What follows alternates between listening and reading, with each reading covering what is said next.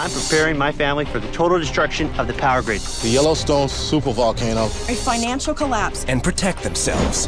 When survival's the goal, it's into the spider hole. Fast. Go. From what they perceive is the fast approaching end of the world. Think you're ready?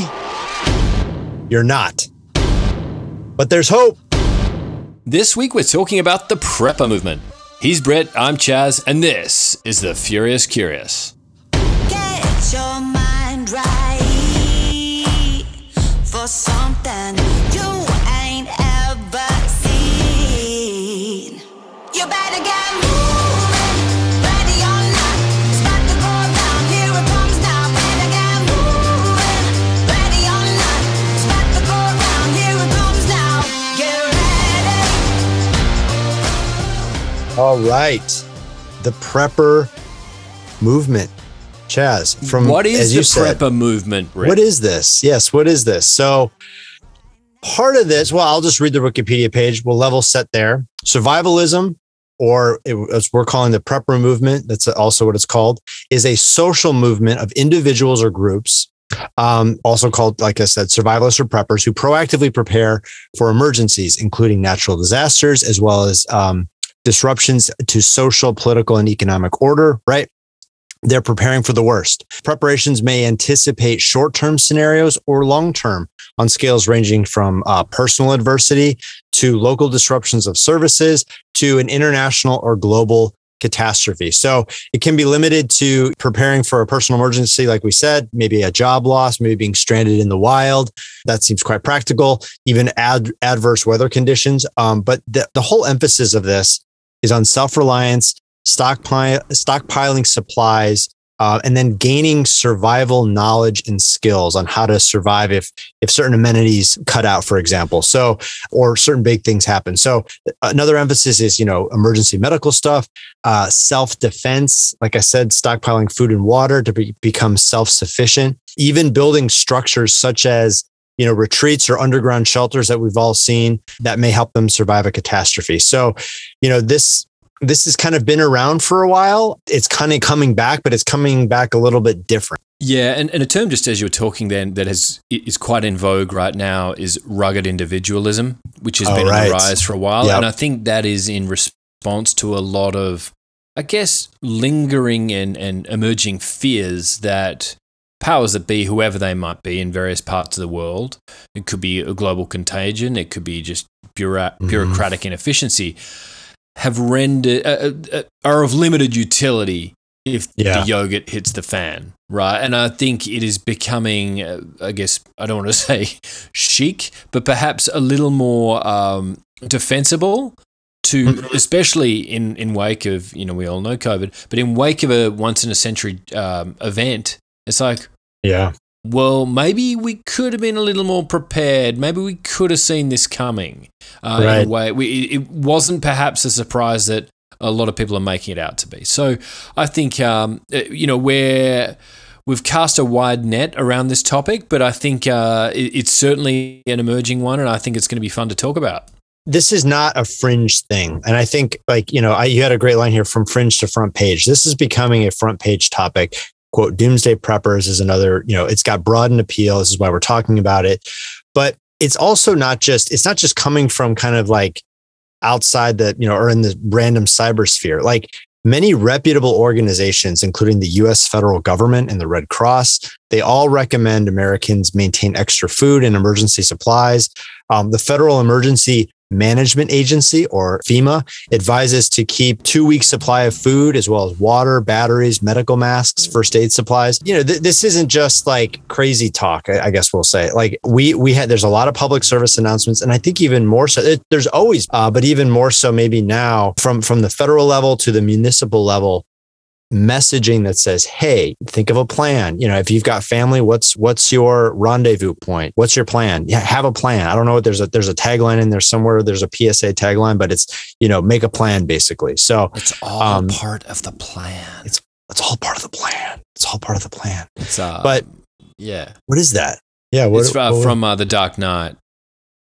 Oh, Gordon yes. has plans. Batman man has plans. All part of the plan. We all have plans until they're foiled. The Joker's right. He's right. I know. He's right. But on that, and John Ramey, who is sort of, we don't do patron saints anymore, but he would be one of the patron saints of modern prepping. He has started a site, essentially a prepper page, where it's essentially becoming an emerging media company called The Prepared. He estimates there's now between 5 and 15 million preppers in the US alone. And, Bradley Garrett, who's a social geographer, University College Dublin, is the author of a forthcoming book called Bunker, Building for the End of Times. He agrees with this figure and says worldwide there are now around 20 million preppers, right? So it's still not mainstream by any means, but we're definitely seeing an emerging appetite for it. So with that in mind, do we want to jump into the 5 reasons why, like why we think this is popping right now? Before we do that, let's just quickly couch this in kind of history, at least American history. We could talk about, this rugged individualism, like you said. I think there's a tradition there that is born from certain moments that have happened in history. So, we can talk about the Cold War era. We can talk about the Great Depression. We can talk about even something smaller like the federal assault weapons ban. We can talk about Y2K. We can talk about September 11th. We can talk about certain influenzas across. We've got the swine flu. We've got H1N1. We have the Great Recession. Obviously, we have COVID. We'll get into that. So you just kind of look at all these in chapters. With every event like that, there's been kind of a resurgence of this idea of preparing for the worst, right? So I think that we're kind of coming out of that tradition. That tradition is strong, maybe even stronger with because of the COVID-19 pandemic, but it's not necessarily something that has just come completely out of nowhere. There's been a little bit of a tradition there. Sure. At least this side of the Atlantic or Pacific. So there is. I also think it's a strong, shout out to however you want to interpret that to the Mormon Church, because they are known at the bleeding edge of this. I shouldn't say bleeding edge, but the tip of the spear, right? They're well known for being. It's a vital part of the culture, and I don't know if that is necessarily why this has become a thing and it's spreading and it's become more fashionable. But I think there's a range of things. So. But that is actually not a bad little transition into the 5 reasons why. And let's do it. I think one of the reasons, the number one reason, if you ask me, this is happening is that we have a bad news bias in the media. Like we've talked a lot about, if it bleeds, it leads. The media over-reports negative information. There's a lot of statistics around this. Like you don't have to look very far. And even as recently as, as it relates to COVID, in the US, 87% of COVID coverage in the national US media was negative compared to 51% of international media. So the US news coverage skews negative. And a familiar refrain on this is how the media sows this fear, uncertainty, and doubt. We talk about this a lot. But so we are, as it relates to the US, we are dealing with a country who receives far more negative information than other countries, comparatively similar countries. And I think there is that tradition of the rugged individualism. We talk about the don't tread on me, the self-reliance. I mean, it runs pretty deep within this country, and I think that's exacerbated and perhaps compounded by the nature of the media reportage.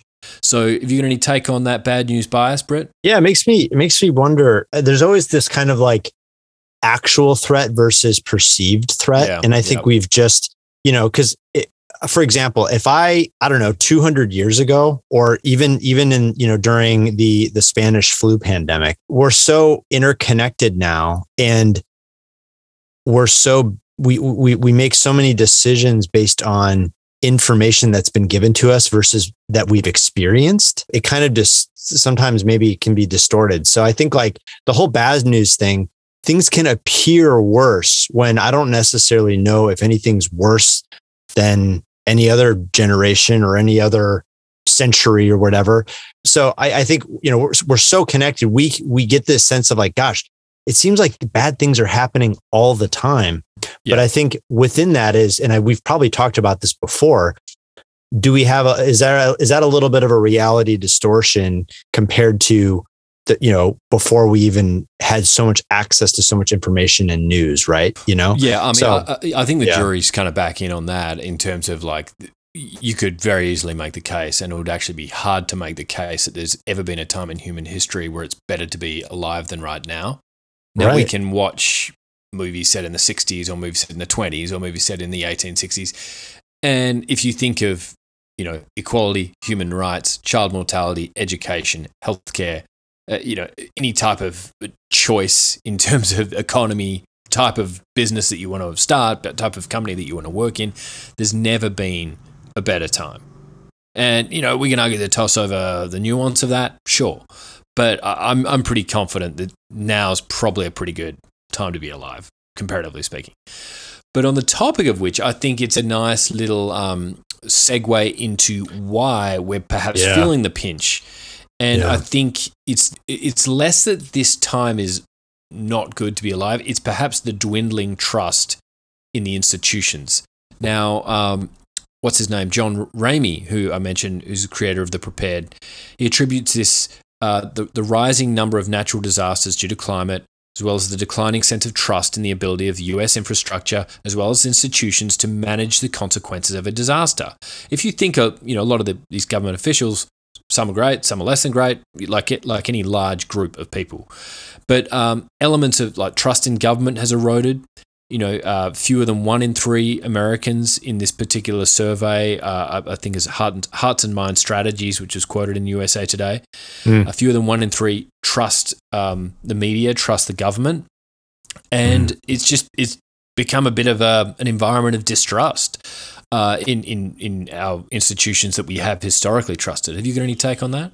Yeah, I'm looking here. 57% say we're failing to build confidence in our public institutions. And like what you said here also in these notes, decline of religious affiliation and frustration with education, healthcare, and criminal justice have also been well documented, according to, like you said, Hearts and Minds Strategies in USA Today. 3.7 million self-identified as survivalists. That's interesting. Well, that was in 2013, and it's 2013. Allegedly up to 15 million now. Yeah. Right. Just in the US. Yeah, it's a loaded question. I don't want to get into the reasons why I think it's justified or not justified for trust in government, but it is an issue. And I think from a broader societal point of view, if you don't have fundamental trust in your institutions, it's a big problem. And we could debate all day whether that distrust is justified, not justified. I would say probably both. But yeah, I mean, that is a huge, so, that all came to a very acute topic when COVID hit. I think before we weren't necessarily as distrusting, because I don't know if we were as dependent on our governments like we did during the pandemic, where, the CDC now became quite a significant decision maker in our everyday lives. Whereas before they were kind of in the background, right? Yeah. So this kind of brought maybe some of those things that were maybe there and just didn't really have any material consequence. If you told me in 2014, do I trust the CDC or not? I'd probably say, yeah, sure, maybe. I mean, nothing's happened. So yeah, I guess. It's just not something you would think. Yeah, you wouldn't even think about it, right? So, I mean, some of these, unfortunately, for some of these institutions, government institutions, if we don't think about them, they're doing their job. And it's only when things become really tricky, I don't even say not even doing their job. When it becomes tricky is when we start to say, yeah, wait a sec. Yeah, no, that doesn't seem right. Like now we're paying attention and now we're scrutinizing and now we're second guessing and Monday morning quarterbacking every single decision. And, my point of view is we keep thinking we know everything about everything and we don't, and we're just taking it one step at a time. And these are all just people trying to make the best decisions. I think in general, making the decisions that are for the largest amount of good is possible. Yeah, and it obviously varies with the personnel, right? Right. And their capabilities and timing, right? I mean, some problems are pretty intractable. Some require, collective action from different countries, right? Like if Joe Biden today stood up and said, I'm going to cure climate change by the end of this year, well, first of all, it's impossible. Secondly, that requires dangling a lot of carrots and sticks to various different parts of the world who may or may not have any, that might not be in their best interests, if that makes sense, right? So it's not exactly, no one's got a magic wand here. And I think oftentimes we look to government to solve all of our problems. And I think now, like, you know, in the event of some pretty grim circumstances, in this case, a global pandemic, and even prior to that, I think people are going, when the times are tough, I want to have the peace of mind to be able to rely upon myself. The help might not be coming, I guess is what I'm saying. So I think we're just getting a little more savvy and cognizant of that reality, I think. You know, I think it is probably, you're asking a lot of a government to really ensure our complete material and bodily safety all the time. Like, I think we just need to know, like, my expectation of government is not that high. So I don't mean that in a bad way, but if you look at even Katrina, for example, you know, like FEMA coming in, like a lot of people were left high and dry, or not even dry, honestly, to spare the pun, wet. And I think that's clearly an indication that, like, if you simply depend on another entity for your well-being, you may find you may end up in trouble. I think that's the core principle of prepping, the core ethos, if there is one. Yeah, sure. I think that's a nice little transition to number 3, which you had here. You want to talk about that? The fear of tech dependency, I think, is maybe a differentiator of this one. So the grid breaks down, right? So if the grid drops out, or if modern technology fails, you know, there's a lot of concern right now about the vulnerability of our power grid system. We've even seen versions of that.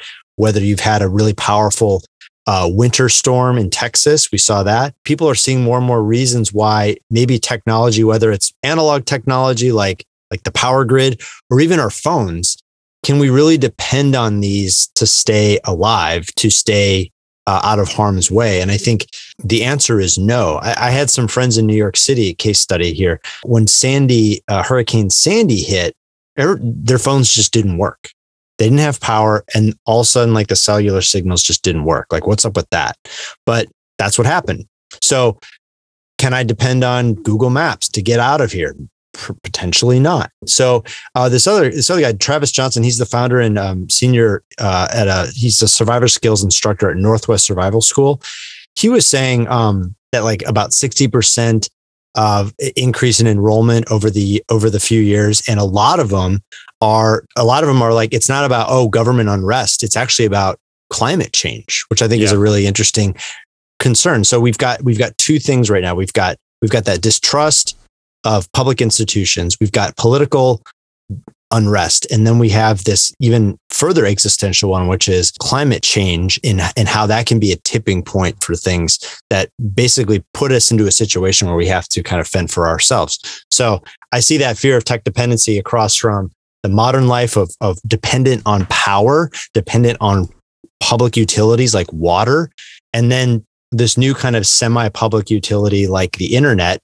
You know, we may not even have access to that. So what is that going to look like? So I think that's why I feel like this is almost like even more relevant now with the fear of tech dependency. Any thoughts on that, Chess? I don't want to say we're heading towards a tech dystopia. I mean, many people have talked about, in 2018, one of the emergent words to criticize the end of the honeymoon of big tech was techlash, and that, you know, since 2016, that was a sort of a pivotal moment in terms of, like, quality control on the validity and the legitimacy of information being spread on social platforms, namely Facebook and others. And it's like, wow, like we've let the kids run the asylum. I don't want to say the lunatics run the asylum, but you know what I'm saying? Like, we've allowed these companies to grow and flourish into every part of our lives and haven't questioned whether or not it's a good idea. No checks and balances upon them, like the government, love or loathe the government, whoever it is at the time. And we've just had to take their word for it. And I think we're starting to realize, you know, it's not always good. There is that degree of privacy, which is an ongoing thing. There also is that, you know, like, I don't know about you, Brett, but it's quite satisfying when you're driving somewhere now and you don't plug in the destination on your GPS. Like, it's like, oh, wow, I feel like I'm in charge. Like, there is a self-empowering feeling. It's relaxing. You're not reliant upon this delightful little box of joy. And I think there is just I don't want to say a growing suspicion, but I would say just a growing awareness, a hyper awareness around the role of technology. It should, as you mentioned before we were getting started here, it should have asked, not the other way around. So that's my take on the fact that, the fear of us getting hooked on it in a non-productive way. Just to conclude that point, the more dependent we are on technology, the more vulnerable we are when it's not there, is really the conclusion of that. And I think, it's one of the reasons why you should have a, Rand McNally map book in your car. If you need to get out and go, your phone may not actually work. So just a little tip there. Indeed. So you had this number 4, you call this big business, and the next reason why? The marketing of this, right, is no longer this fragmented kind of niche, where it's a variety of different startups or whatever, or it's, people going to army surplus stores. Like it's really, the marketing machine around this has really kind of matured. And so just in 2019 alone, like, even before the pandemic, protests in Hong Kong, wildfires in Australia, you know about that. The threat of war in Iran. This is all pre-pandemic, right? Businesses boomed for prepping companies, right? So, and then when the CDC announced that, this first confirmed case in January, businesses reached a whole new level of this. Survival outfitters like Ready to Go and like Mira Safety spent like months and months trying to catch up with all the demand and fill these back orders. So a flood of new customers came in, a lot of people. I mean, I even had friends who were, quick little small anecdote. I'm not going to name names because they don't want me to name anybody here, but like people who are like anti-prepper, look down on prepping, even self-defense or whatever. And we're like, hey, do you think I should get a firearm, Britt? Like, huh? Do you think, is that what I'm like? Britt, you can name me on this show. I'm sorry. Okay, sure. I'm joking. That wasn't me. Knocked on my door. No, it wasn't Chaz. But I was like, okay, well, we'll talk about this right now, but otherwise don't talk to me again about it. No, I'm just kidding. But I think people were really flipping out. There was a moment, I think early in 2020 where people were really, I think, rethinking their real values on this versus their idealism. But yeah, like even pre-pandemic, the Pottery Barn, Nordstrom's, they were selling survival bags. There's a LA startup called Preppy. How cute is that? But, they were, recommended by Oprah Winfrey and Gwyneth Paltrow. So this kind of hit the mainstream. And then even to crystallize it even further, if Kim Kardashian is posting about it, then it's got to be something, right, Chaz? Well, that's unquestionably. Yeah. And I think you're forgetting another one of the early patron saints of the prepper movement, and that's Destiny's Child. I mean, they're ahead of the curve on this. Oh, tell me more. I'm a survivor. Sorry.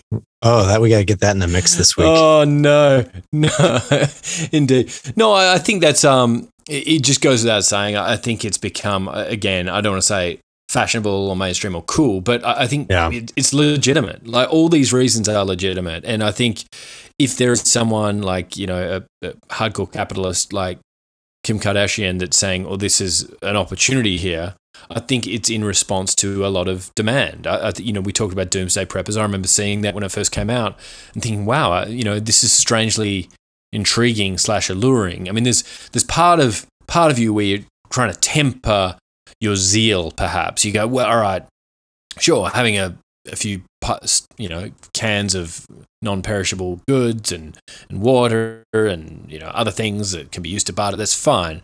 But am I really going to be digging a bunker in my backyard? I mean, and I'm not to knock people who do, but it's a bit of a leap to get there. Yeah, I think it's not, you don't get there overnight, but maybe it's a slow progression to get there, to go full prep. Next one. Yeah. Right. So yeah, you talked about this climate change, and I think for the longest time there has been a growing belief that climate is going to cause unforeseen challenges, perhaps to infrastructure, to perhaps just other elements of living. Have you got any take on that? I think a lot of people are concerned that there's going to be an energy crisis where that's going to really some sort of natural disaster will spark a geopolitical shift that will create wars. So that's what I was reading a lot about that. It wasn't just like, oh, there's going to be this really bad like winter storm, or it's actually going to like, water is going to be an issue. Clean water is going to be an issue. So these are like these all ladder into climate change and are quite existential if you look at it from like a geopolitical point of view, right? Resources, right? This is no longer, like we talked about earlier, before we hit record, this is not really like, I think for a lot of us, Chaz, like the caricature of the prepper, right? Or the survivalist was, guy in camouflage, long beard, AK-47 running for the hills and had, a bunker. We all kind of thought that was weird, right? Like that is not the truth anymore. It's people like you and me. Like there's a New York City prepping club network, and it's the majority, this professor was saying the majority was women and minorities who were doing this. It wasn't just old white guys who were crazy, right? Yep. So there's something very practical about this. And not only that, but it's coming from even like a kind of a left side where it's not just, people were like, geez, like, how is this the previous administration? Where's this really going to end up? What's going to happen here? What's going to happen with climate? It wasn't just the paranoid fringe people anymore who were viewed as preppers. Like it was actually not necessarily a pejorative anymore to be called a prepper. And I think that's why we're talking about it. It's reached a mainstream consciousness where it's no longer looked down upon. It's actually, hey, there's some pretty practical things here that people can do. Yeah. And in the spirit of that, we were calling the sixth reason why we were going to say it's overdue, but when we changed it to the pandemic as a gateway drug. And I think the reason we did that is because it is made, we talk about the pandemic a lot and for good reason, but in this case it is brought to bear and brought to light, brought into focus some of the glaring omissions that we've had in terms of our life planning. And in The Atlantic, a guy called Bradley Garrett wrote this article, I think around May of last year of 2020. So just after it all popped, we should all be preppers. And he said, chances are you already had a neighbor who was ready for this pandemic. And he goes on and he talked about how one of the people he's interviewed emailed him and said, all these people who are shopping for hand sanitizer, bottled water, and toilet paper, he said, these people are fixing a leaky roof in a rainstorm. Oh, yeah. And if you think about like being a responsible citizen, like you don't want to be left out to dry. Like if there is a tsunami, if there, whether it's an earthquake, and you want to be prepared for a situation here. And I think the pandemic has made it real for people who you thought, oh, it's a nice theory. I don't want to go down that rabbit hole of paranoia. Sure. I mean, too much paranoia is probably too much, but I think there is a healthy degree of paranoia again, if things go sideways, you want to be able to take care of yourself and your loved ones. So do you got any take on that, Brett?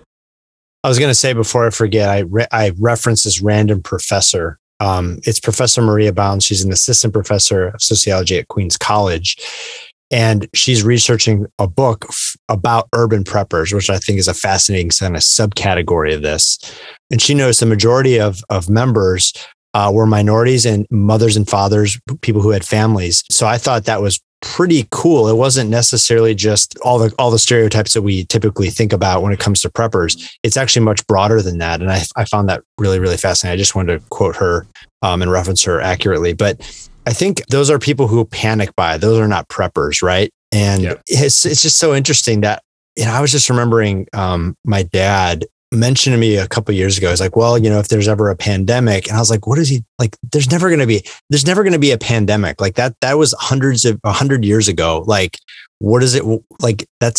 These things don't exist, right? Blackouts and pandemics, and we're past that. We're in the modern age of safety and security. And it's just so interesting to think that, like, I mean, if anybody else would have said, besides Bill Gates from Microsoft, who was warning people, by the way, if we would have said there's going to be a global pandemic in late 2019 that's going to do what it did. If you and I were sitting here in 2018 and somebody was saying that, we would have been like, you're absolutely crazy.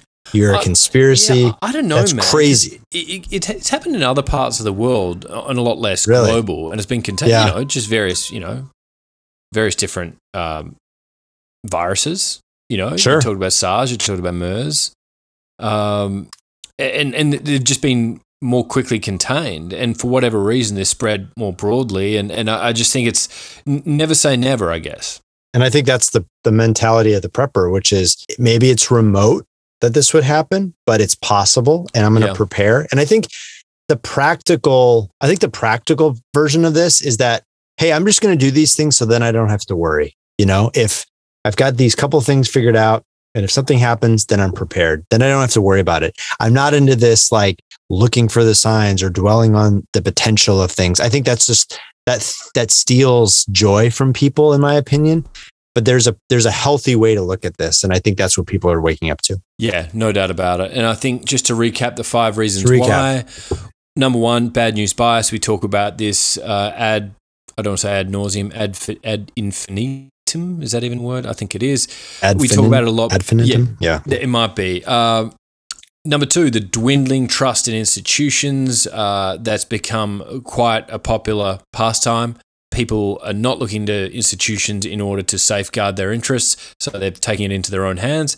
Number 3, the fear of tech dependency. People are slightly concerned that this is taking place. They want to be able to have some control over their own destiny and not have to rely upon technology. Number 4, It is a big business. We're seeing broad public interest in it, tapping into that, I guess, vein of intrigue.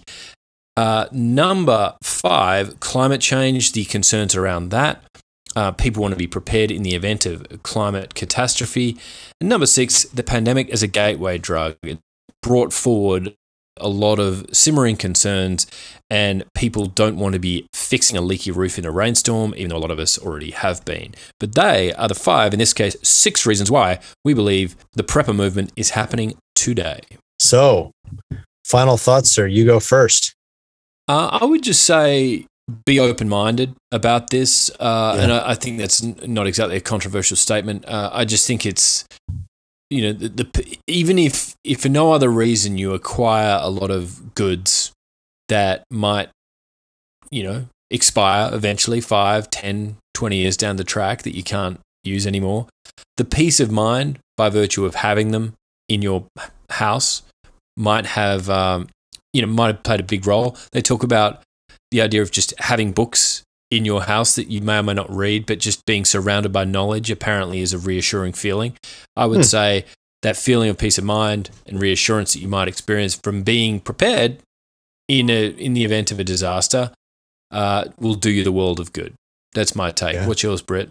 Mine's probably a tip. We live in San Francisco, so I think for us, it's a little more real that, to have something like a get out bag or a go bag, right? Basic things if there's an earthquake, right? Knock on wood. But I think the secret here is just to be proactive and not reactive. You talk about, trying to fix a leaky roof as it's raining. Do it ahead of time. And you don't need to do a lot to really be ready. I think the biggest thing that I've discovered is having a planned rendezvous point with friends and family, and then having a group, a preset group of people. I got this advice from the city of San Francisco. Have a group of people that you will coalesce with in a meeting place, because that's what people are going to do anyway. They're going to try to get together. Anytime there's a disaster or whatever, people get together and they form groups because that there's safety in numbers, right? So do that ahead of time. Don't try to improvise it after. So that, getting groups, making sure you have water, solar packs for your phone, because electricity may be out. If you're going to have cash, smaller bills is always the thing. People keep telling me that. So smaller bills. So go to your city or your state or the federal government's websites. They have very practical things to tell you, to just very basic things that you can do to prepare. So that is that of the prepper movement. That is it. You are listening to the Furious Curious podcast, hosted and produced by me, Britton Rice. My name is Britton Rice. And my prepping colleague here, who only carries $100 bills with him, Charlie Quark from San Francisco, California. That is Britton Rice. I am Jasmine Rice. But make sure you follow us on Instagram at @the_furious_curious. We welcome your comments, insults, constructive feedback, and compliments on our brother, Fried Rice. Yes. Until next time, stay curious. Out. Bye, boo. I'm